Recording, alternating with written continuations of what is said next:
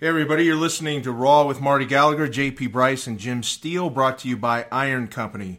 Today we've got a very special guest. We like to refer to him as the Forrest Gump of strength sports.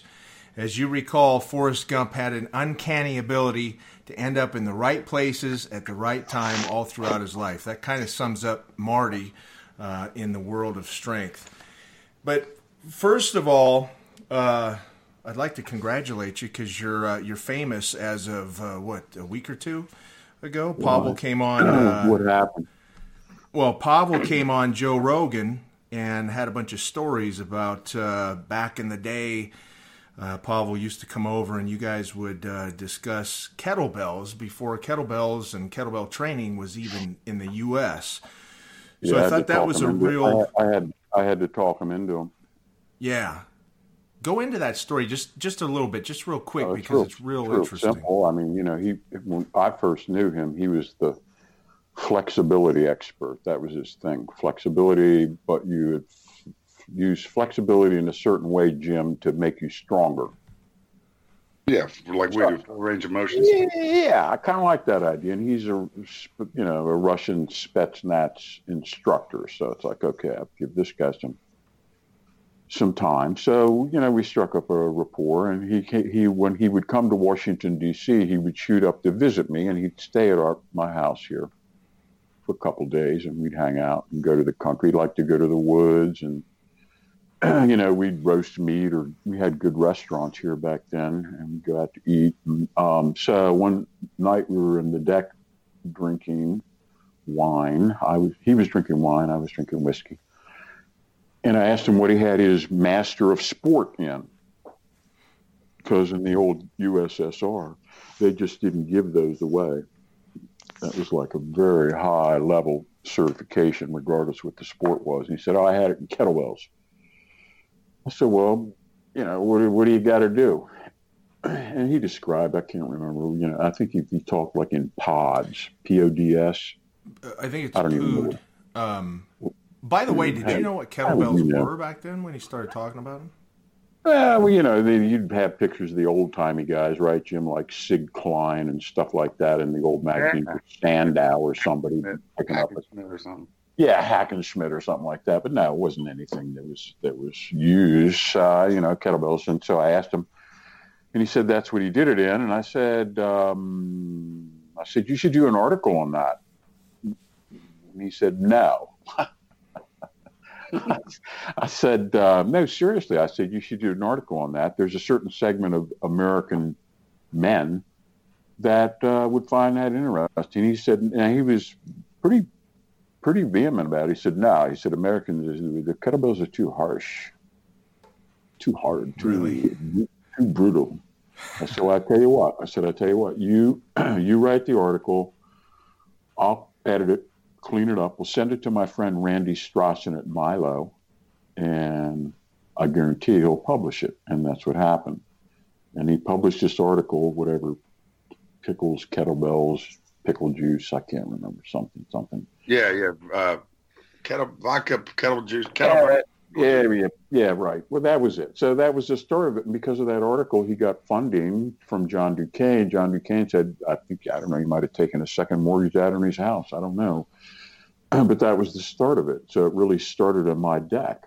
My only mistake was I didn't get like 1%, right? Yeah, I'm just surprised that you get a little something your way. So is it safe to say that? Now listen, they helped me tremendously. They got me published with Dragon Door. No, it was a good. We had a good. What's the latest political? We had a good quid pro quo going on. But Marty, we have you and Pavel to thank for kettlebells, right? I mean, it would have got here eventually. No, actually, you have me to thank. Yeah, because you were really after him. I've talked to you about this because before. if I hadn't pushed the issue, he would have just stayed in stretching.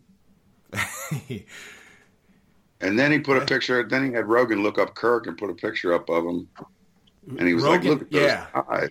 There's a video that Marty Kirk sent me. Too.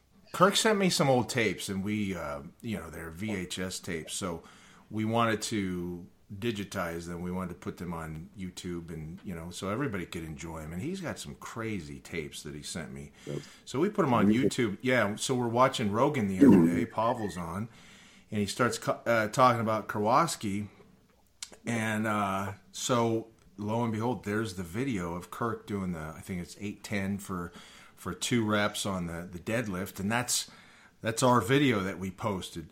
Was he acting out?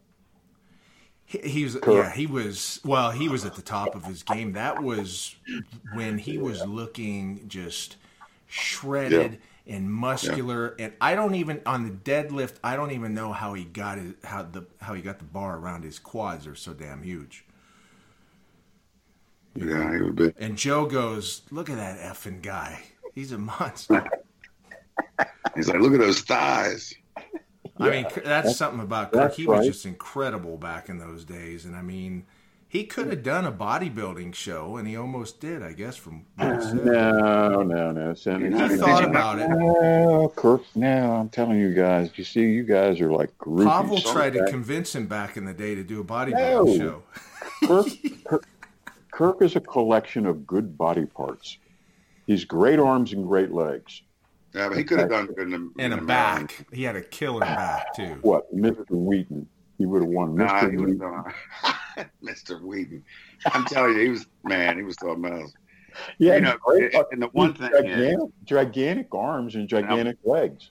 He was like Mike Quinn. Do you guys remember the bodybuilder Mike Quinn? Yeah. Or Matarazzo, another one. Yeah, big calves. Incredible body parts, great calves, great arms, but you never saw whole body pictures of either Matarazzo or Mike Quinn because their torsos were so non-symmetrical, wrong. Yes, and that was the thing. That was the thing with Kirk. Kirk was narrow shoulder, wide hipped, which made him great squatter. He was wide hipped, but for bodybuilding, his shoulders were narrower than his hips. And from a distance in a bodybuilding show, you would see that. Up close, his arms and his legs are so big and so cut and so muscular that you don't even notice. He also did not have a gigantic chest, and he didn't have a gigantic back. He had a good back, he had a good chest. But mainly, he had incredible arms and incredible legs. If anybody wants to see some really good shots of Kirk, go on YouTube and type in Kirk Kowalski beach video. And this is the metrics and beer thing that he sent me, and he goes, "I want you to put this on YouTube." So we took out the best cuts from the whole thing. Is when they went to Ocean City years ago, it was like 94. I think it was like 94. Yeah, before he did the 242s. Yeah. So he decides to take a week off, go to Ocean City with his pals. And all kinds of hijinks ensue. He's out on the boardwalk. Everybody's staring at him and coming up to him and feeling him, like he just washed up on the sand or something. And, but just go. Yeah, he was like a sea creature that washed up on the beach. That was your best joke ever, man. That was freaking good. That's your hot point, baby. Well, you know how a jellyfish washes up and everybody's poking at it? Everybody was poking at Kirk like he just washed up. Leaving a high point. That's what Rickles always said. That's right. All right, so let's talk about why we call you the Gump of strength sports. Yeah, I don't know where that came from. I mean, I get it. I don't know if you guys actually went to the trouble to read the book, but in the book, Forrest Gump, he was actually gigantic. He was 6'3" and 245 pounds with an 8% body fat percentile. You mean not like Tom Hanks? Not like Tom Hanks, baby. I didn't know that. That's interesting. Yeah. What was he squatting? Like The Rock. He was built like, he was I can't say the R word. He was mentally challenged. Yeah. Yeah, he was. Right. And physically, all the stuff was just a series of episodes. But the Gump tale was that this kid below average intelligence found himself kind of through no fault of his own in a series of incredible situations, right? he's just living his life, and all of a sudden he's with Richard Nixon, or he's in the Mekong Delta, or he's Wow. or he's whatever in another episode, and it's like no one would believe it. And I kind of there's a part of me that's like I was just an average guy with average genetics, good athlete, not a great athlete, good athlete, but at a very early age, I got introduced into a strength culture that existed in my neighborhood, which was suburban Washington, D.C. And I got hooked into a network of older Olympic weightlifters. And these guys were kick-ass on a regional level, right? I mean, these guys traveled. They'd like go to Baltimore and, have meets in the Stevedore Hall against the best Olympic lifters in Baltimore, and then everyone would go to York, because York was only from us. What's York from D.C., Jimmy? 100 miles? Wow. Not even that, right? Not even that, right? An hour and a half. Yeah. So for any big competition in the D.C. area, particularly the northwest D.C. and Montgomery County area, also the PG. PG was very, very heavy. There you go. Heavy lifting, man. Yeah, that's Jimmy's home turf. Yeah. And so we would gather, and they would carpool up to York for the National Olympic Lifting and the National Powerlifting Championships. I had my own career going at the time, but I started lifting at 11. And a kid named Ralph Caton, who lived a couple houses down, he had a 110-pound weight set in his basement. And in the summertime, it's hot as hell in suburban D.C., so we go down in the cool, unfinished basement and just lift this 110-pound set. And Cool. I got into it. Everything was overhead, right, or curl. But because you have a barbell sitting at your feet, the natural thing for a kid to do is try to put it overhead. Some way, right? Yeah. We didn't have a bench. We didn't have squat racks. We didn't have any of that. So what do? Well, you can pick it up and curl it. You can clean it. You can press it overhead. I don't know. What else? Front squat it. Yeah. Where were you guys? Now, you were looking at muscle magazines back then, so you kind of No. We were too young. No. At 11, we're too young. We're still comic book baby boys. All right. So you're just kind of messing around, lifting these weights over your head. But we want to be superheroes like we see in the comic books. Green Lantern, Flash, Superman, Batman, all of them had, great physiques. What do we mean? Wide shouldered, narrow waist, good symmetry, low body fat, right? That's the physiques that comic book heroes presented. So that was the first male masculine image. I didn't get it from my father, who was an intellectual Irishman, who was unathletic. He was an athletic supporter. He loved athletics. He supported me, but he was himself. He had no physique at all. Wasn't, didn't run the family genetically from his side. So, but anyway, so I got lifting with Ralph, and we didn't know what we were doing, just push shit overhead. But his cousin, Mike Cady, was a seasoned Olympic lifter, 165-pound guy, and he came over. He gave Ralph the 110-pound set because he got his first Olympic weightlifting set, right? Mm-hmm. So through then, it was all of a sudden, now I know a seasoned lifter. So he saw that I had potential and that I was into it. So I got in with him, and I got in with his friends, an ever-widening circle, right? And I'm just a kid. By the time I was 14, I was competing. And, I was competing in the DCAAU, and, what would I be weighing? I'd be weighing 170, 160. I'd be lifting the 165-pound class, probably pressing 205, snatching 180, clean and jerk, 245, something like that. Okay, so wait a minute. The 165-pound class, I mean, you're lifting against other guys that are how old? Well, it depends. I can lift against guys my own age. and I can lift against open division. I'd be getting my ass. I'd be getting killed in the open division. But at 14, it didn't matter. And especially back in those days, there wasn't many 14-year-olds that were competing, was there? It was a different era, buddy. The Olympic weightlifting was a big deal. I had a club in high school. I had a weightlifting club that existed in my high school. There wasn't lifting back then. Did you have that, Jim? Did you have any kind of a lifting club in high school? No, man. By the time I got there, they just got rid of everything, and that's when everybody started doing drugs. They got rid of all the sports, all the clubs. And what was your era? My era was the 60s. Yeah, so I was... were you the 80s?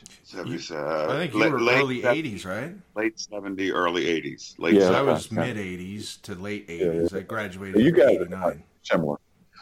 So, but anyway, so I got in a higher circle of friends. Then in high school, we had a guy named Roy Pat Mounty who appeared out of nowhere. He was from Boston. He was a transfer teacher. So he started a weightlifting club in our high school. So all of a sudden, he started packing and we were a tough suburban school. We were not, this wasn't Potomac or Churchill this wasn't rich Montgomery County. Back then, the suburbs were so blue collar, man. It was. Yeah. So we had a good genetic selection. We had a full team, and he'd put us in the little yellow school bus and haul us around to different other schools, and we'd compete. We did real good. And the power place was Gonzaga High School in Northwest Washington, D.C. Yeah. And that was where we ended up training at Gonzaga. Gonzaga put on the regional championship competitions. They hosted I got introduced to my first bodybuilding competitions, at Gonzaga. It was the center of all things iron related. I saw Paul Anderson, I was 14 years old, and he was at the Silver Spring Boys Club. In combination, they had Olympic lift competition. I don't know, let's say Mr. probably be the metropolitan area DC AAU championship. And then they'd have, Mr. DC, and then they'd have Paul Anderson. And he would barnstorm around the country. This would be one of his whistle stops. He was raising money or what? Yeah, he was raising money for the youth home. Okay. In Georgia. I was in Vidalia, I think, the Paul Anderson youth home in Vidalia. So he'd travel around, and he had his special squat bar. It was curved and had a pad in the middle of it. That was about it, though. Other than that, they had the squat bar in himself. He used your weights. There's no question. He wasn't bringing his own weights with him. Yeah. You know what I mean? There was no question of that. He was using our weights. He came to lift. So I think we were one of like 28 stops he was going to make on this, in 2 months. He was on a barnstorm tour around the country and he was a Christian minister. Did you know of him? You did, right? Oh, hell yeah. And how excited were you when he was coming? Oh, I was, well, if it was a different rated program, I'd use different language, but I was extremely excited. Yeah, be careful with that. Oh, I am so careful. I am as careful as... But whatever he was doing it like he was performing every other day, right? He was an alien from another planet. Yeah. So he was squatting every missile stuff. Let me lay the table, baby. First of all, the way he looked. He was huge, and he looked like a he looked like a dinosaur. You can say damn. I didn't. No, go ahead with that one. That was all right. I was going to say darn. So anyway, he was 5'9", 360 pounds, but he moved like a cat, and he was tight. Right? He wasn't a fat guy. Now you look at pictures, and he's got like a large girth, but I mean, he was solid, baby. Mm-hmm. And so it was like he didn't waste a lot of time. So he said first he was going to do the clean and press. At the time, the world record was 418 pounds by Yuri Vlasov. This was, 1964? Yes, 1964. So he came out and he warmed up on the platform, and I don't know, he started, I think, 220. I'm going to say 225, 275, 315, 365, and then 420. Right? And the clean was harder than... Yeah, the record at the time was 418, and the clean was harder than the press. He looked like he could have done 5 with it. Later in the same tour, he did 450. Wow. Jeez. Right. But with him, the hard part was the clean, because he was just awkward. He had something weird with it. He had one hand that had a pinky permanently extended. If you look at any of the photos, he had... I think it's his right hand. He's got like his little finger is like always extended. Like when he's drinking tea. His pinky extended. So he couldn't grip with it on that side then? No. So he was at a disadvantage. Wow. Yeah, then a clean, yeah. And the clean was not a comfortable movement for him, right? Mm-hmm. Well, arms were so damn big, man. Oh, man, he had to pull that thing. I mean, you talk about, he pulled that thing up to his collarbones before he went to dip for it. You know what I mean? Yeah. So anyway, he did that, and he was wearing his combat boots, right? Oh, and he had a bathing suit. He had on a stretchy bathing suit and a T-shirt that said "A Fellowship of Christian Athletes" with a cross on it. So that's what he was wearing, and no belt. So then there was no PA or anything. So then they just brought the squat bar out, and I don't know, they put it up to whatever, 400 pounds, and he did some warm-ups. Anyway, make a long story short, they had hundreds there. Those old smooth hundreds made out of, they weren't Olympic hundreds. They were like smooth iron right? hundreds. Yeah, I don't know what they were, but they're like weird-looking smooth hundreds. So they brought some of those out, and he worked up to 900, and he did 900 for 5. Man. And it was just like bam, bam, bam, bam, bam. And he racked it, and then he grabbed the microphone and he started talking about Jesus. Now, Marty, when he was doing that 900, he wasn't using knee wraps or anything. No. That It was just totally no big deal. It was just another whistle stop. Right? I mean, he had to be in Philadelphia. He had to be in Philadelphia the next night. To do it again. Yeah, and then he had to be in New York the following night, and then, Detroit, and then Buffalo. You know what I mean? And that was what he was doing. So he wasn't extending himself at any one time. But that's how strong and powerful he was. But he was built like a freak. I mean, the Russians called him the wonder of nature. They called him the wonder of nature. Yeah. And, he built his power with his squatting. That was his main thing. He was a squatter and a presser. He could push anything overhead. At Muscle Beach, he push pressed 560. What? Off the racks. He took it out of the squat racks, right? Yeah. And he pushed overhead 560. It was like, yeah, that's what I could do if I didn't have to clean it. Yeah. So he was a big influence. And then again, in high school, I'm with the lifting team, and we're getting around with those guys. Now, all of a sudden, I'm a big deal high school kid. I won my first national teenage title at age 17 when I was still in high school. So I had it going on, man. I was the protege. And you didn't play football or anything. What happened with that? Oh, yeah, I did. Yes, I sure did. Yeah. Where'd you go? Coach, I went to Wheaton. I went to Richard Montgomery. Did you get kicked out of Wheaton? It's a long story. We shouldn't probably get into it right here, but there were some academic issues involved. Yeah. I had some grade problems. Back then, they actually really graded people, you know what I mean? And so anyway, let's get back to this. The lifting was going good. Won the nationals, but in addition, I'm seeing these incredible lifters, both local and nationally, because they're all coming into York for both the National Olympic Lift Championships. We see the best American lifters, and the then new sport of the National Powerlifting Championships, right? Because powerlifting was formalized in 1964. So it had been running 2 to 3 years. So I'd go with these guys to these meets, and they'd stay over. They'd stay over like 2 nights, like, go up on Saturday morning, stay Saturday night, stay Sunday, because on Sunday they'd have a York picnic in the York Park, which is always cool. Now, Marty, you switched from Olympic lifting to powerlifting. Because... That wasn't until 1972. That was a long time later. Okay. Yeah, that was a long time later.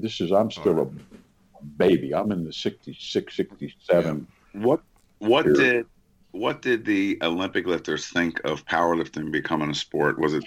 It didn't matter, and a lot of them did.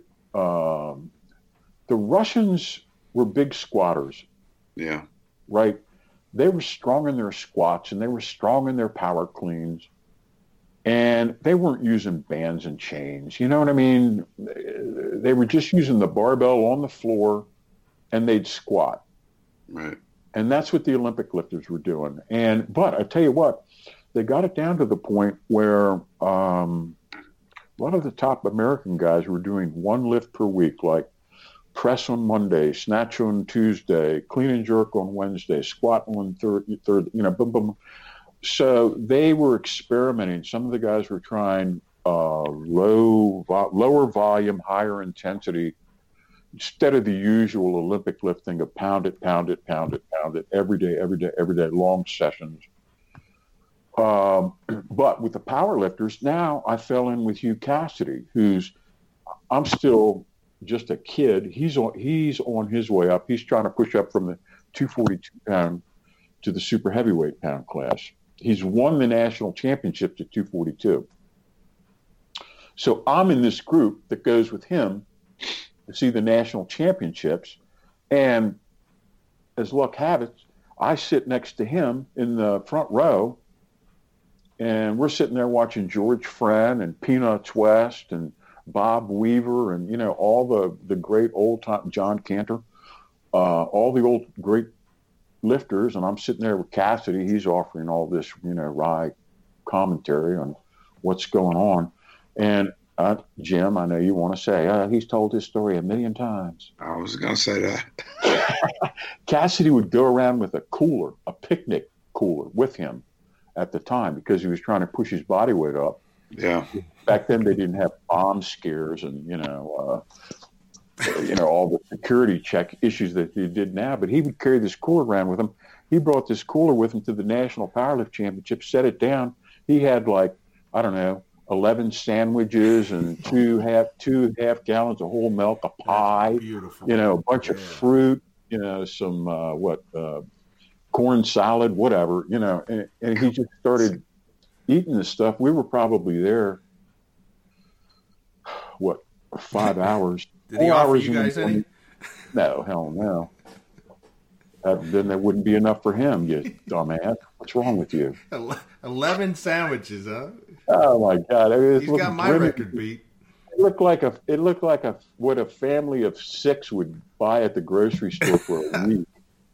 Oh, and then we went out to dinner at 7. Well, had 3 steaks. But you know what? He pushed his body weight up from 242 to 297. Bang! How about that? Yeah. 18 months. And won the world championship. Yeah, won the world championship. And when he won the worlds, he reduced back down to 195 and won physique competitions. And he was a sculptor and a teacher. He's the man's man. He was a Renaissance man of men. Yeah, he was. And he helped you with your writing. Oh, he was my writing mentor, him and Bob Smith. Now, was he an English teacher? Special needs teacher. Okay. But he knew what it should look like, what it should sound like. I was not tight with him. I actually went to his house a couple times. He had a mentor named Glenn Middleton who became a mentor to me. I was like the teen kid, and Glenn would always referee at these meets. And Glenn was a big time dude with Bechtel, this huge engineering firm that had an office in Gaithersburg, Maryland.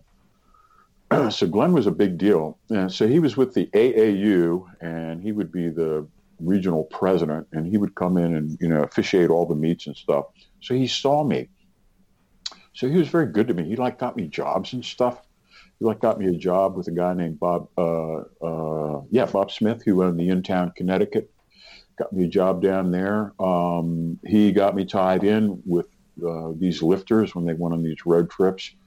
So, but Glenn was a big-time mentor of Hugh's, and Glenn actually brought Hugh a lot of training advice from when he trained with Norbert Skamansky in Detroit. And a lot of what Hugh passed along to us, he and Middleton formulated, right? The strategies about, we're going to take the best of these hardcore Olympic lift guys and apply it to this new sport of powerlifting. Well, we like the way they pull it off the floor, and we like the way they squat, but past that, we got to figure some stuff out. So that they were innovators in that sense. I knew them. I knew of them. I hung out with them on the periphery. I did not train with him. I didn't start training with him until the 70s. But at the time, he was on his way up too. And again, I'm still a young guy. Now, pursuing my own career, coming out of high school, I was not going to go out on to college. I was like, no, I am just not going to do that. I had the whole Jack Kerouac hit the road urge, and I had some options. I had some invitations to go to the West Coast and visit, and what true alpha male with a few bucks in their pocket doesn't want to go to the West Coast and visit beautiful women. And back then you could do it cheaply, just pile in a van. Yeah. You sure can. You can we hitchhiked. Yeah, really? Yeah, we hitchhiked one time across the country and back. It wasn't a big deal back then. You weren't going to get axe. You weren't going to get axe murdered. No. Yeah. And you'd usually get cool people to pick you up. People who had hitchhiked before, and they're like, "I know how it is, dude, standing out there." Yeah, exactly. Yeah. Well, we're only going 1,200 miles. All right, well, that'll do. Yeah. So how long did that trip take you to hitchhike across the U.S.? We were back and forth. I was vagabonding back and forth between D.C. First time, and then I got in the commune down at 1724 S Street for a couple of years. That was a trip in itself. And we were doing a little lifting in the basement. I had planned to go to the Teenage Nationals one year, but that didn't quite work out. So when you guys were hitchhiking and doing all these trips across the U.S., I mean, what happened to your lifting? Did you find stops, whistle stops along the way? I kind of fell to the side. I'd kind of burn out on that a little bit. It was time to kind of try some other things. Mm-hmm. Got into the martial arts thing. Still would lift. Got back into it in Portland. Never totally lost touch with it. Got back into it in a big way. Coming out of Portland, Oregon, Sam Laprinzi's gym. I think I told the story about when Ken Patera. Yeah, you wrote an article about it. Yeah. We were looking for Kenny out there, and when that didn't happen, it's like we collapsed back to DC. And again, the DC lifting scene is always on fire. I remember one time you were telling, we were emailing back and forth, and you said at that time there was pockets in the country that had like a bunch of great lifters. So you had the Maryland, you had Texas, the young boys, you had some in California. Remember all that? Yeah, and they would.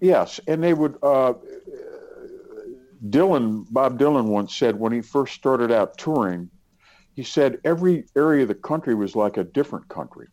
Yeah. He said now you go. He said every place you go, they have the same mall with the same stores, and look, there's a Best Buy. Oh, look, there's a sameness. He said back then, he said he said, you'd go to Southwest Louisiana, like Baton Rouge, and he said, you'd think you were in, Haiti, right?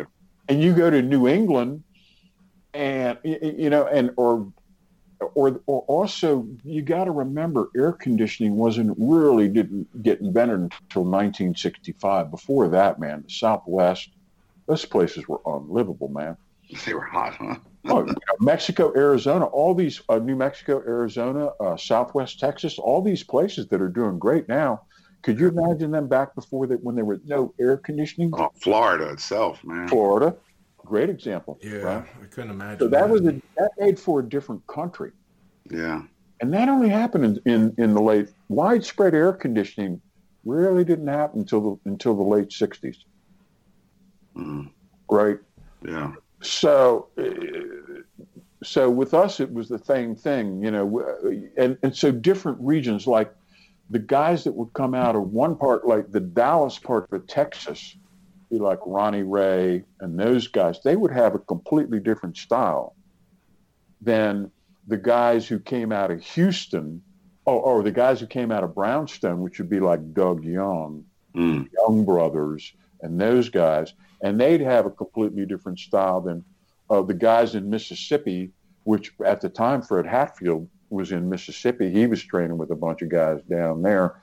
Again, totally different from what the guys in Scranton were doing, which would be Jim Williams training with John Cuck. And then on the West Coast, you'd have completely different techniques from in L.A., you'd have Pat Casey and the LA guys, they would be more inclined to do the bands and the chains, and that they would put pads in their chests and bounce the bars off and stuff.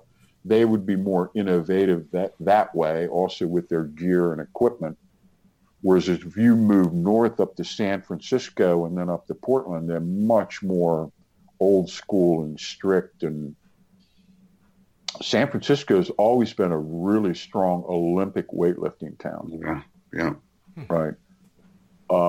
It's interesting how some areas of the country, Minnesota, great, fantastic strength area. Minnesota. Wow. So many great champions. Oklahoma. You had Oklahoma too with. And Oklahoma. Doug. Doug and the Furness brothers, and then Dennis Wright, which was their mentor. Yeah, Dennis Wright was the coach. And then the oh my God, was the great black champion? That's Walter Thomas. Walter Thomas. Oh yeah, incredible. Oklahoma is a fantastic, and those guys would train completely different. Every region would train different. All roads led to Rome too, if you think about it, Well, it got homogenized. Yeah. Because everybody got access to the same information. So everybody took what they knew and put it in a blender. And they threw out what didn't work. It's just like martial arts, man.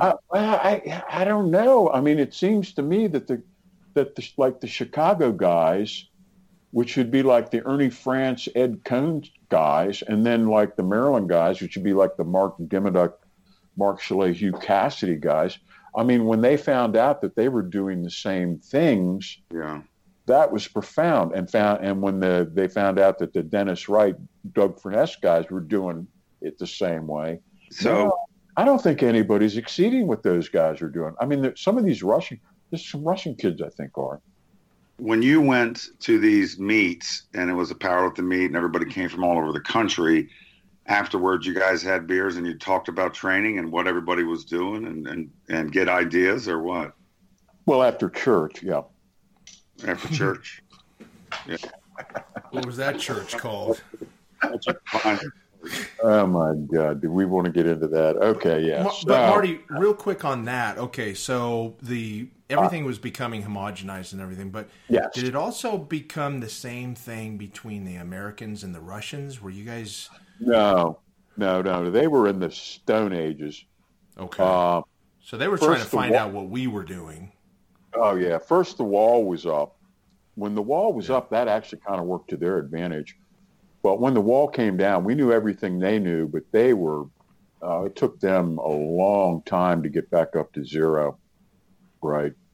They were no longer in the cutting edge. Like you'd say the Leipzig Sports Institute, and everybody would like perk up. Back in the day, I mean, the East Germans and the Russians, man, they were on top of things back in the prime. But those days are long gone. It really ended with Brezhnev. I mean, I'm sorry, with Gorbachev. That was kind of the end of that. The best is when they parked the giant ship in the Montreal harbor that was outfitted as a hospital so they could drug test their athletes. Yeah. So at what was it, 76 Montreal Olympics, they had no positives. No Russians tested positive. It was incredible. Yeah, they had an entire ship docked, and that's all they did. And then if one of their athletes came up hot, they'd go, Yuri got injured. Yeah. Pulled hamstring. So we're entering Jan here at the last moment. No, he's fine. He's perfect, yes. So that was that era. State-sponsored drugging of athletes for prestige. Yeah. Yeah. And, in the 70s, again, it was a strange era for strength sports. The good news is that we still in Olympic weightlifting died. Now, that was a big deal. That really started falling apart in 1968. By 1972, when they banned the press, that was it. Now, was 72 the first time that the Olympics didn't have the press, or was it after 72? At the games, at the 72 Olympic Games, they had the press. At the meeting afterwards, they said, that's it. Wow. We're getting rid of the press. And that was your lift. That was a lot of people's lift. That was the strength lift. Yeah. That kept all the big, strong guys in. Yeah. Was it because of the lean back? Guys were cheating? Listen, these are guys that can detect a knee touch on a snatch, and they can't detect if somebody's got too much lean back in a press. No, they could judge it just fine. They wanted it gone. They wanted a shorter competition. Do you know what they do that's so stupid, Jimmy? Do you know that they go one at a time rather than do the round system, right? Where, if you have 11 lifters, you go 1, 2, 3, 4, 5, 6, 7, 8, 9, 10, 11. Right. 2, 3, 4, 5, 6, 7, and 3, 3. These guys go 1. Okay, what's the next lift? 2. Oh, he's going to repeat. Oh, he gets 2 minutes to rest, and then he gets a third minute. Okay. Oh, he missed. Is he going to repeat? Okay, he gets 3 minutes. Okay, so it's like, what are you guys doing? This is suicide, right? But they insist on doing it. It's just like, I don't know. It's like watching Marcus of Queensberry boxing or something. Yeah, right? They weren't cognizant. So weightlifting died, died. Now, at the same time, I tell you what came on was female bodybuilding, right? All of a sudden, when females started going to gyms, the potential gym population just doubled. Mm-hmm. And by the 80s, when the fitness revolution hit, that was a gold mine. And it wasn't. They thought, oh, what we're going to do is we're going to cater to powerlifting. We're going to get more males to participate. Women will never want to do what we do. Weider saw it. Joe Weider was one of the first ones to say, hey, you know what? This woman thing could catch on. Women going to the gym. Yeah. It was genius because it doubled the potential market. Lisa Lyon, you remember her? She was all the early girls looked good. Carla Dunlap, Rachel McCall, they looked sexy, and Corey was beautiful. Yeah, I still like them now. So, pardon? I still like them now. Well, I guess you would, but you're a wolf.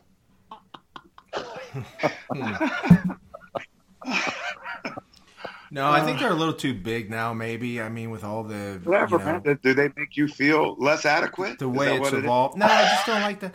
I like the figure is good, and I still think the CrossFit girls have some of the best physiques. They're on drugs too. Hey, some of them are, yeah. Come on. This is not that kind of show. This is a family show. Allegedly. Don't forget that. All right, so let's get back to this thing. So I'm seeing all this stuff. So yeah, that part of me is Forrest Gumpish, because I'm just an average guy. Yeah, I'm winning national championships, but I'm being mentored by these incredible guys. It's almost like, how can you not be pulled up? And I'm just a kid. I can dedicate my whole life to this, right? Yeah. I don't have a mother. My father is working all the time. We're administered by a 80-year-old housekeeper. My brother and I just run wild. We're buck wild, right? During these years, you did the commune, then you got back into training. So now you switched after the press was banned to the powerlifting. Where were you training then? Well, it was an interesting time because there was a period of time where I was training with Hugh Cassidy in his basement, and at the same time studying under this country's leading Tai Chi Bagua Xingyi expert, Robert Smith. So I had the hardest of the hard, Cassidy, and the softest of the soft in Smith. And it was interesting that both of their philosophies merged. Yeah. There was a lot, like in Tai Chi, they talk so much about root. Yes. Sinking, right? And Cassidy's like, oh, really? Yeah. How do they define that? And Smith, and so I take that back to Smith and goes, oh, well, let him know that we have a 60-40 ratio depending upon the angle of the knee to the ankle. Oh, okay. Oh, and then Cassidy go, what about stance width? Right? Yeah. And eventually it, and I'm in the middle of this. They never met. Wow. It all went back and forth through me, right? But the techniques that we teach that Cassidy used, you look at Hugh, the way he squats, and you look at a Tai Chi master, the way that they stand, and it's the same way. It's structural architecture. Mm. And that's what I learned from Cassidy, and I learned it from Smith, structural architecture. And yes, it's difficult to move in a full range of motion while maintaining structural architecture, but that's how you become maximally strong and maximally muscular. Yeah. Right? So I'm learning this. And at the same time, I'm able to, because I'm kind of skinny. I'm 5'10", and like, I don't know, 205. Mm. Right? I'm not scaring anybody. So it's like, okay, I think I need to gain a little weight. So it was perfect timing because you're starting to slam calories. You're young. You got a blazing metabolism. Almost anything you throw down the hatch turns into muscle, and you just push it up each week a little bigger, a little stronger. Each week a little bigger, a little stronger. Right, Jim? You know the momentum. Yeah. You get that synergy going each week. And if you can get bigger and stronger, that is so much better than getting smaller and weaker. Right, Jimmy? Well, when you gain that weight, man, you just feel stronger every time you go in the gym. Because you are. Yeah. You are, right? It's self-fulfilling. Yeah, eat your way through sticking points. Yes. What a motto. And beer is good for recovery, right? I mean, what a world, right? Yeah, well, it's got chromium picolinate in there, right?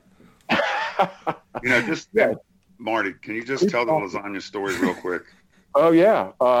Listen, people don't know what it takes. Tell them what it takes, man. Well, I'm a pretty good guy around the kitchen. So what I discovered is that I really, in order to increase the number of calories, I would make I went to a kitchen outlet and I found they had these giant pans, 4 inches high. So I said, you know what? I'm going to make a gigantic lasagna, sausage lasagna with homemade marinara. Nice. And man, I took my time, and it was beautiful and it was perfect. And I think it had, 3 pounds of ricotta and 2 pounds of mozzarella and on, and it just, and everybody looked at it, just went, ooh, ah. And I cut it up, and it divided into 24 4-inch squares.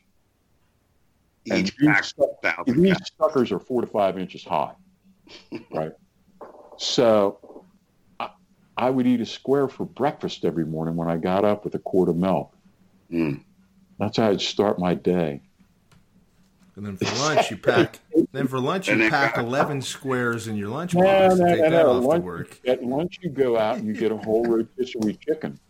But then the guys were asking about it, and you had a little business going. Oh yeah. Then the guys at the gym, they were like, "Well, that's genius," because they want to gain too, right? And they're all like, "We're so tired of drinking Slurpees and eating Arthur Treacher's fish and chips. We're bored."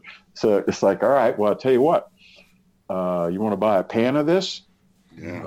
How much? Whatever, $25. And it's the ingredients are not that much. They weren't that much back then. So I was doing pretty good. I had a pretty good business, and it was like you get sick of it after a while. It's like, am I living life to be a lasagna factory?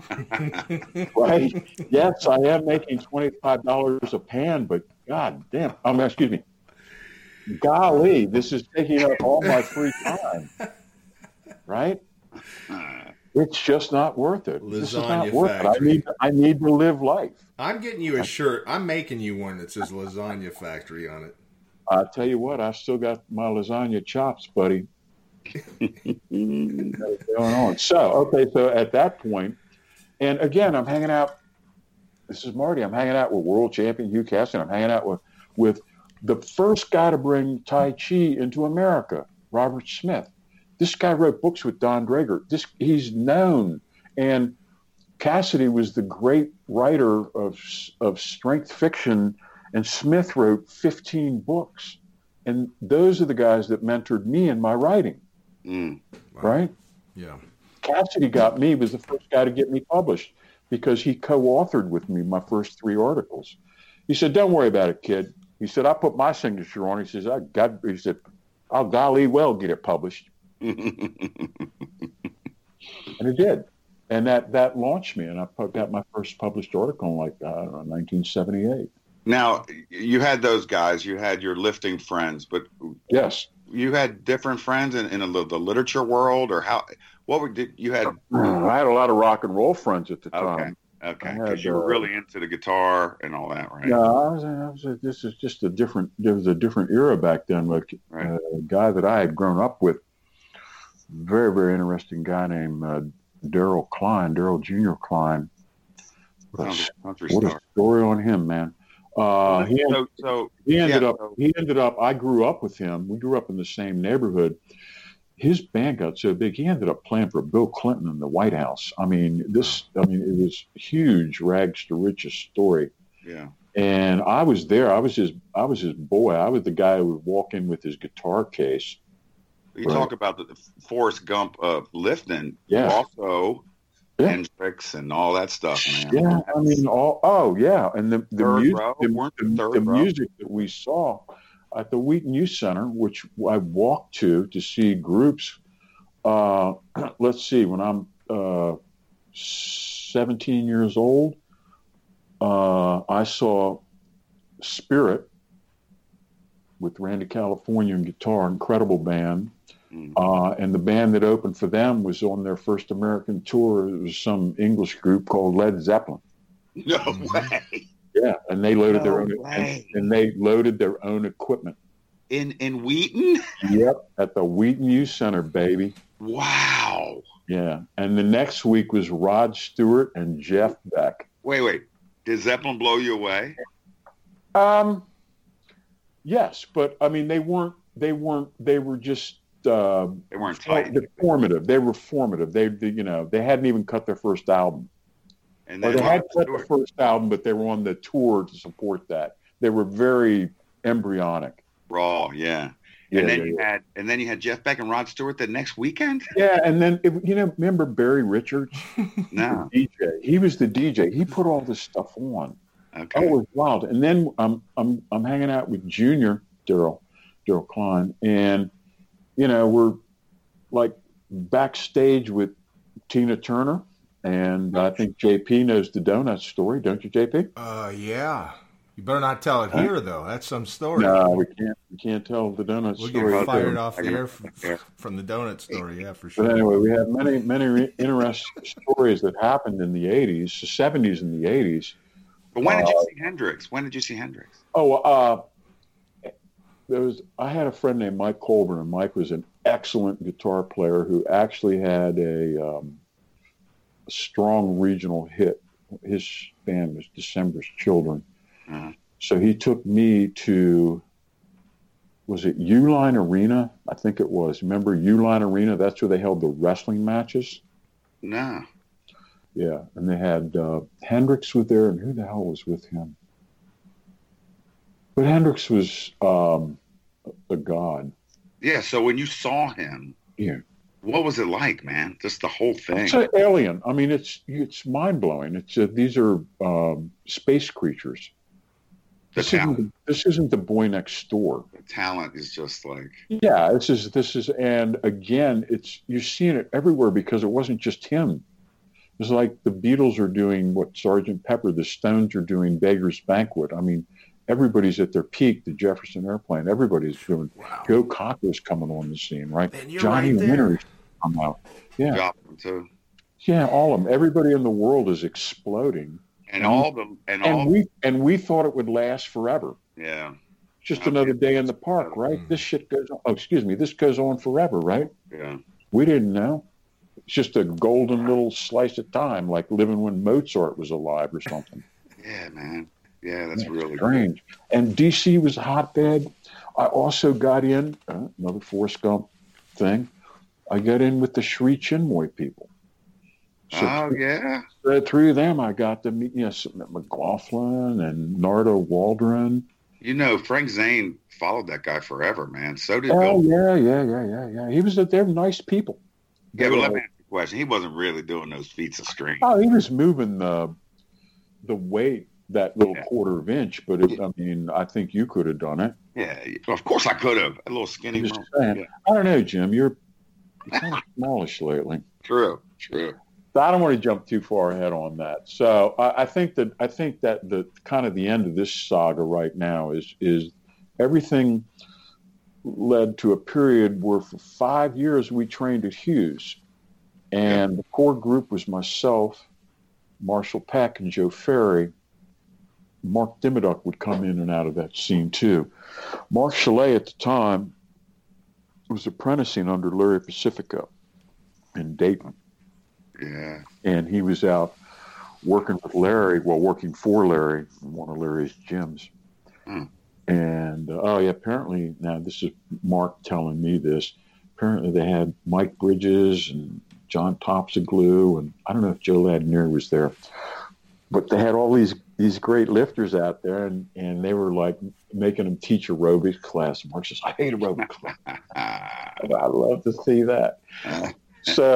So Mark came back in 1980, and that's when he opened Chalet's Fitness. And at that point in time, and we were competing heavily.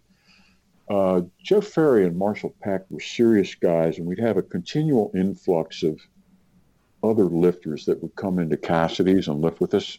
Yeah. And you had Hugh. Hugh would come in and out like a ghost. He had a life. But he'd come in on a regular basis and just critique you, and it was just like, bada boom, bada boom, bada boom. See you later. When you guys were doing those heavy pulls that he liked, those high pulls, was that with straps or without? Heaves. You straps on that? That's a good question. Because I was sitting in it this morning, I was like, did they even have straps back then? Yeah. He was smart on it, and he said straps or overload. Yeah, right. He said you have overload in other lifts. Don't you do partial squats? Don't you do partial deadlifts? He said straps allow you to do. He said straps in the deadlift allow you to turn a single into a triple into a five into an 8. And you're bypassing the weakest link. Well, you're getting extra growth producing reps. Yeah. I wish I could have taught Karwoski how to use straps. I think he could have pulled 880 if we could have overloaded his back. Yeah. But he was so fumble hand. He'd get down there and he'd get like crying like a baby. I can't do it. I can't do it. And they'd throw him down. Really? Oh, yeah. Like a tantrum. You have a little strap tantrum. No kidding. Yeah. So that takes us kind of up. And in I shouldn't skip over Hughes. We should go into Hughes a little bit. The Cassidy's philosophy was we trained twice a week. And you work the 3 lifts. You work the squat, the bench, the deadlift. And you work up to your periodized number.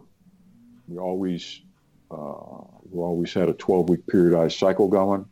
Yeah. And you would be somewhere in that 12 weeks. And that particular week, you would have a target number. Did you start at 8s? Yeah, I think so. 8s, 5s, 3s, and 2s, I think. And 5s again were the central. I think it would be like 2 weeks of 8s, 2 weeks of 6s, then like 4 weeks of 5s, and then 2 weeks of 3s and 2 weeks of 2s. He didn't do any singles, but you might miss a double at the end. You know what I mean? Twos, you were like, yes, man, doubles. You just want to test it. Yeah, and your doubles might end up as a single. You know what I mean? Yeah. That's okay too, because you'd done the damn work by that point, let me tell you. Yeah. But that wasn't the end of it. In addition to working up to your periodized single, he'd have you do 2 to 3 sets of back off. Yeah, that's a sneaky way of putting volume in that works. Oh, God Almighty! And so let's say you were doing 5 rep. You worked up to a heavy 5, maybe whatever, 585 for 5, right, with belt and wraps. Right.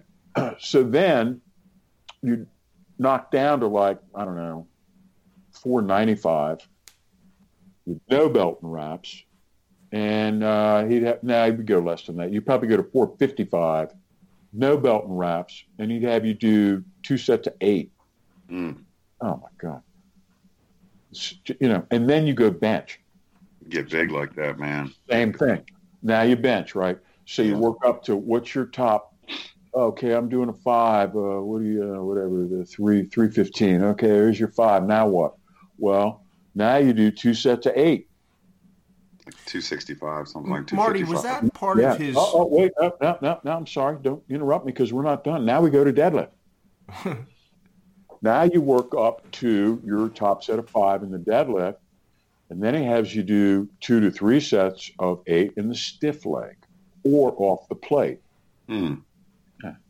Oh, I'm sorry, we're not done. Oh, I thought I could leave. No, you can't. Now we got to do some arms. We got to do some shoulders. Mm. Or actually, it would be shoulders, then arms. Now, shoulders, you might get away with 3 sets, something. Seated front press, dumbbells behind the neck, something, right? And hitting it hard, 5 reps, maybe needing a little help on the 5th, I mean, but push. And then arms, certainly 3 sets of seated curls supersetted with 3 sets of push downs. That's a minimum. Mm-hmm. Then you're done. So then you're shaking. You're shaking. So question on that, though. Let me finish, because now you're done this. And it's taking you 2 hours and 27 minutes. You got to walk up the stairs. And you got to get yourself together. You got to get yourself together because you're a little afraid your legs might give out on you in the walk up. And you go to the car and you sit in your fender and you drink a half a gallon of whole milk. Yeah. And you sit there and you talk to your buddies until all the shakes subside.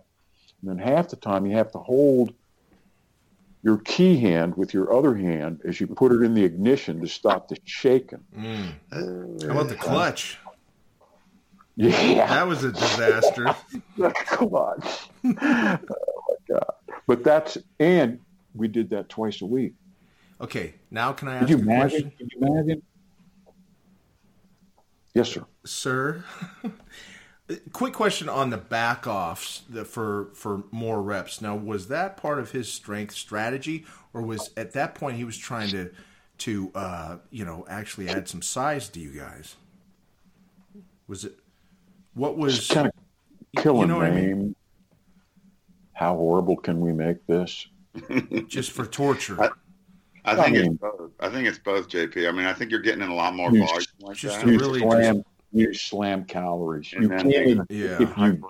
If you don't slam calories, you can't exist. Yeah, You wouldn't make you won't last. You won't make it. Yeah. You have to slam calories. That's what the whole thing's predicated Yeah. on. Well, I didn't say don't slam calories. I agree with that. I'm just trying to figure out. But it's all bases. He's covering the strength base Yeah. on the way up, Yeah. but he's hitting the bodybuilder, The size on the way down. Yeah. on the way down, right? And he's not compromising. You're doing. I always all three wondered, lifts, though. Plus you're doing arms. Plus you're doing shoulders. But then you know you what? leave. I always on the back offsets. I always wondered if that's gonna, and this might be dumb or whatever, but are you gonna undo what you just did for the strength part of it? No. Because it's so much lighter than your top set. It's tough work, Jimmy. I mean, you're screaming and struggling. No, on but that JP's saying, will it take away from your strength of your top set? No, it won't. I'll tell you what it will. You know what it did take away from? Your damn deadlift that you have to do after that. Yeah. Excuse me, I didn't mean to say that. That darn deadlift. That darn you know deadlift. what? When you get to the meet, Marty, you don't have to do it. It's amazing how your deadlift will go up. Oh man, I'm telling you. Well, that's what we're discovering with the kids that we work with on Sunday. They squat, they bench, they dead, because they're in front of us. That's the only time they get the advantage of our coaching. Yeah. And every one of them, their deadlifts go up 50 pounds in the competition. Yeah. Because they don't have to do it 25 minutes after they've just squatted. Mm-hmm. Yeah. They're like, what? We don't have to deadlift for 2 hours? I used to, Fabulous. I used to crush myself in a squat, and I would just do a heavy single or a double once a week on the deadlift, and it went up like crazy. Yeah, I like that. I had to do that leg work. I like that strategy. But that's what we did with Cassidy, and I kind of considered it powerlift boot camp. And the guys that went through it, we had 4 world champions, not counting you, that came from that basement. Myself, Don Mills, Chalet, and Mark Dimmodoff. Now, when you went in with Cassidy and you guys are in the basement, when you first started with him, you're doing 3 times a week, right? And then cut it back to 2? Oh, what was I doing? I think the conventional thinking at the time was you probably would have done, I don't know, you probably would have benched twice a week, squatted regular once a week, front squatted once a week, probably deadlifted once a week, and did, I don't know, some sort of a bent overs or something. Something once a week, or more volume, maybe 4 sessions. Yeah, but while you're kind of like that. While you're with Hugh, while you're with Hugh, you guys are discovering you don't need so much volume, and you start cutting it back.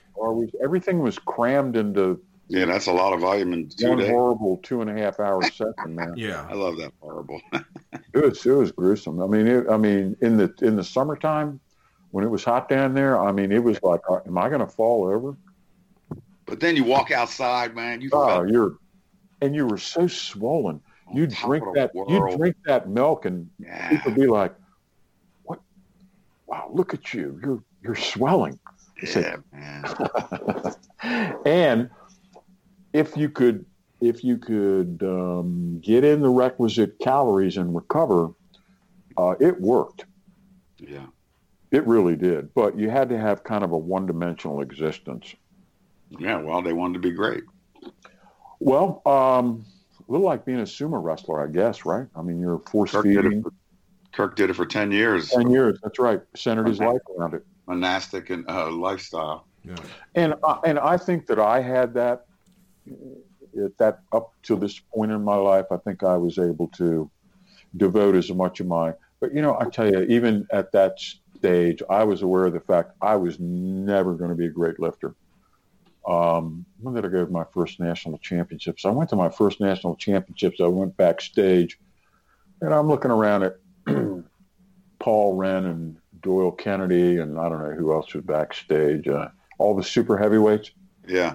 They're all my height. And I'm weighing 220, right? And I'm going, there's no way, man. You will never be able to get that big. Never in a million years would I be able to. You won a bunch of IPF nationals and worlds and all kinds of shit. In lesser level, master stuff. And I was never in the, in the A class. Those guys were a cut above. You see a Gene Bell in action, or a Danny Austin, or a Kirk, or an Ed, and that's now back then, was it more of a NFL. It was more of a short man sport, right? I think it always has been, always will be. So it still is, because you're seeing some giant guys doing powerlifting now. I mean, they're well but look at their body weight in relation to their height. I mean, they might be 6'5", but they weigh 440. Yeah. You see what I'm saying? They have that density, right, in relation to the height. That's what gives them their incredible leverage. Seems to me, from all the articles that you've written that we've posted, the most incredible weight class was the 220 class. Because Ed was in there, Chalet was in there, right? Mark was never a 220. What was Cash? Jimmy was he was the 220er for sure. So was Fred. I think that was Fred's best class too. Yeah. So many incredible lifters at 220. Yeah, that seems like the athletic class to me. Like you sort of Joe Ladnier. You start off as a 200-pound guy and you boost your body weight up. Do you know how short those guys were? They were short. Yeah. To be a competitive 220-pound lifter, you got to be a short guy, man. Well, you're like 5'6" at 220. Wasn't Cone 5'6"? I'm not going to get into their heights because they get a little sensitive about it. He might be 5'7". Kirk said he was 6'2" when he started. Kirk, yeah, he's a good example in terms of height to body weight ratio. Like a brick. Yeah, he has incredible density in relation to his height. Yes. You have to have that for leverage. Yeah. At the top levels. Years of it. So, do we want to talk about Chalet on part 2? Yeah, let's stop it there, because there's a lot of meat in the bone at Mark's place. I learned so much. Right. So we got to really get into that one. So we'll do that on part 2 next time. Yeah, we'll kick that down the road a little bit. And I think the main takeaway from Cassidy, who was the best trainer up till that period in my life, was this idea that just concentrate 80 to 90% of your efforts in the 3 lifts and their close variance. And this idea of the best assistance exercise for any lift is the lift that most closely resembles it. Mm-hmm. Right. Different hand grips and things.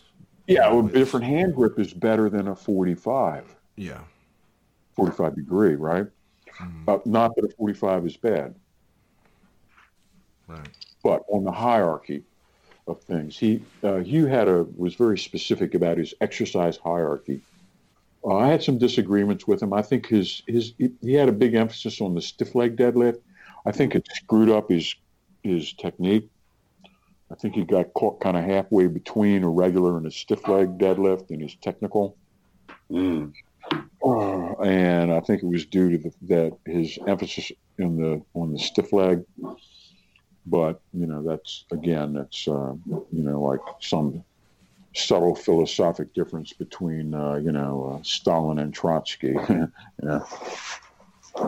Well, I think the bottom line here, Marty, is you've done some incredible things and just happened to be in the right place at the right time on a lot of this stuff. I mean, it's incredible. And we're only a little, we've hit the tip of the iceberg here, so we got a lot to go. I mean, this is just unbelievable. Yeah, Marty was fortunate that he was in the embryonic stage of all this stuff, from music to powerlifting to weightlifting. I mean, it was the roots of it all. I mean, this is a weightlifter's dream. They should put my brain in a robot. Well, the brain you got now? Raise funds. We need a fundraiser. Yeah. All right. Cryo. All right, no. Look, Jim. Yeah. What have you been reading or what have you been seeing that has inspired you? Dude, I don't know if it inspired me, but Hymns of the Republic is what I just read by S.C. Gwynn. It's about the last year of the Civil War. I read that in a few days. Very good. Very well researched. He also wrote Empire of the Summer Moon. What are they talking about? Chasing Lee around? Yeah, basically at the end. And it covers the Lincoln thing and how unpopular he was. It gives a lot of background on Grant, which is fascinating to me. I mean, Grant, Sherman, all these guys. Sherman, they were great characters. Those two guys, and they were failures until the Civil War. Yep. They just needed the right situation to display their brilliance, I guess. But and to be let loose, they had to be uncorked. That was the problem. That was the problem with the Union effort up to that point.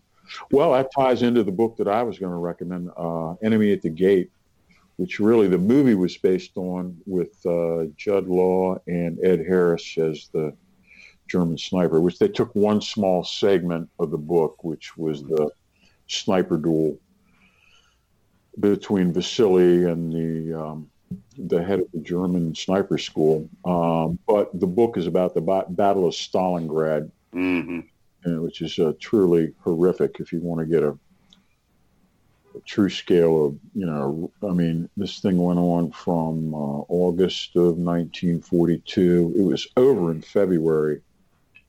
You're talking 1.5 million dead or wounded on both sides. That's brutal. Within a city area, right? Like Washington, D.C. and the suburbs. Unbelievable. Yeah, the level of slaughter and devastation and the heroics. The Russians had to stay there.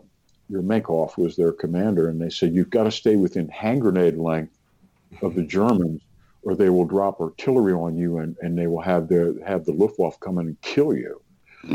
Unless you've got to hug them by the belt, or their artillery will cut you to pieces. So they had to stay close to the enemy. So much of the fighting was hand to hand, face to face, and it was the turning point in the war. 88% of the German war dead were killed in Russia. No kidding. Yes. Wow. When Hitler launched Operation Barbarossa, he launched across a 900-mile front with 4 million soldiers. Wow. Imagine. And he's still fighting us. It was a war of annihilation. I mean, they were killing people. They were just killing people. They wanted everybody in the Ukraine evacuated. I mean, if you weren't killed by the Germans, you were to be exiled to, Kazakhstan, because they wanted that territory for German people. And they were capturing any able-bodied women or boys, and they were sending them to Germany as slave labor. Wow. And that was what was going on. And at Stalingrad, they turned it around. But, it was a very, very, very close thing. Very close thing. And it really was the tipping point for the whole war. Yes, the American forces did great. And yes, the American forces were valiant. But this was on a scale. At the Battle of Kursk, which was a year later, which is really kind of the end of the German. After Kursk, Germany was on the defensive. And there were 1,000 tanks battling 1,000 tanks, and there were 1,000 planes battling 1,000 planes in the air fighting, in the ground fighting. 1,000 tanks battling 1,000 tanks. Can you imagine? Yeah. 7 days on an open, flat step, nothing. And it's just, all right. And you'd run up 10 feet from your opponent and hope that, your, armor-piercing projectile blew up before he shot you. Yeah. 70% of the Russian tank guys were killed. I mean, it's just a slaughter. Yeah. Four Russians died for every one German that was killed. Wow. Right? They lost. It was the first time in history that the winner had more dead bodies. Yeah, 4 times. But they didn't care that, you know, the Soviets mobilized 12 million men. Yeah, man. Stop it till we come. Human wave, human wave, human wave, human wave, human wave, human wave, human wave, human wave, human wave. Oh, you ran out of bullets. Oh, too bad. Human wave, human wave. Isn't it sad how many, you know, how through history people are just, the human species is just so disposable in so many circumstances, you know. 10 years before I was born. Yeah. So recent. So recent. 10 years before I was born. Yeah. No, in the big picture, all this is we're not like talking like medieval times. No, I know. Something bad happened in Germany, buddy. I'm telling you, there was some evil, blank going on there. Hey, did you see that? Just to change gears here, did you see that? You can get a copy of the movie Enemy at the Gate. Get it, because that is a great one. It shows some of the horror of that. The Germans made the mistake when they started the battle is they bombed the hell out of the city. I think they had like 700 planes drop. I don't know how much, but what it did is it created nothing but rubble. So the Russians just fought behind broken rubble and buildings and stuff, and it was like impossible to get them out. And, you know, they just, they pushed them all the way to the edge of the Volga. They came so close to winning, but, you know, they truly held on. And it was a very heroic thing on the part of the Russians. And let me ask you this. You should thank them for it. So you were a commune veteran. Did you see the series on Netflix about the commune in Oregon? The Bhagwan Raneesh. Oh, yes, the Bhagwan. Wow. Oh. Now, may I tell you something? Yeah. You know who our friend is. JP, you knew who our friend is. Yes. He grew up, his family was one of those farmers who fought the Bhagwan. I bet. Wow, that is a small world, man. That's his neighborhood. I bet they fought him pretty good, too. So I guess it had a little formative effect on you. Wow. Yeah. He said, that's where I grew up. No kidding. Yeah. Out of all the places in the world, that's where the Bhagwan. You couldn't make that stuff up. Yeah. You couldn't make that stuff up. I'm telling you. Oh, I love that. I watched that thing. I was like, what is going to happen? His girl, what was his girl's name? Sheila. Oh, she was vicious. Woo. She's still kicked. She only got 4.5 years. I know. She planned those murders. She poisoned the whole town. Yeah. JP, they were going to salad bars and fast food restaurants and spraying salmonella on the vegetables, and people were sick all over the town. 4 years. No kidding, huh? Yes. That's all you get, buddy. Attempted murder, everything. JP, you got to watch it. It's called Wild Wild Country. You must watch it. All right, I'm going to write that down. Wild Wild Country. All right. Well, I wish I had a book to report, but I've been pressed for time, holidays and all, and, you know, blah, blah, blah. Santa wants you to read, man. All right. Well, did you have an interesting piece of equipment you'd like to share with the audience? Yeah, we got about 8,000 of those. Well, one in particular. You know what we've got going on right now is really cool. We're doing a lot of branding, a lot of private labeling with all this great laser engraved logos and things on urethane dumbbells and urethane Olympic plates and bumper plates and, you know, even lifting platforms and rubber flooring. So I mean, if you're starting up a little studio or commercial gym and you really want to dial that thing in with all your marketing and grow your brand, hit us up, because we're doing a lot of really good things with equipment, and we're doing it at a fair price too. We design most of the equipment from the inside out ourselves, a lot of the free weights and different things. So check us out. We'll definitely work with you. We've got some good things going on. So that's what we're working on right now, amongst 1,000 other things. We've also got Marty's articles and Jim's articles. So to access those, just go to ironcompany.com, click on the articles tab at the top, and you can go on there and look at their latest. We just published one for Marty today. It was Fit at 40, 50, 60, and 70. And he talks about improving your current self. It's a real good article, so check that out. And then Jim's got one up there about New Year's resolutions and how to make those stick and all that. So that's a good one too. So check those out. Marty's also got some books on our site. He's got Purposeful Primitive, Strong Medicine. You can just you can find those just by typing into the search field, and they'll come up. And then you can also check out Jim Steele's website, bassbarbell.com, for different training and motivation and different programs and things. And they're also, if anybody out there wants to talk about or inquire about online coaching, we're starting to get a lot of inquiries for that. And so we're coming up. If you want to get it together in the new year, give us a ring. Yeah, exactly. We can get you straight on it. If you really want to transform yourself, it's not magic. It really isn't. It's extremely systematic and logical.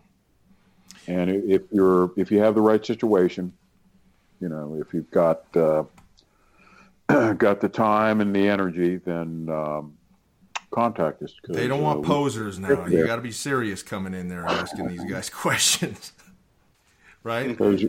We charge extra for posers. Jim knows that one. He's from the 80s. All right, guys. Good deal. All right. Good one. Thanks. Thank you. Next time. Bye.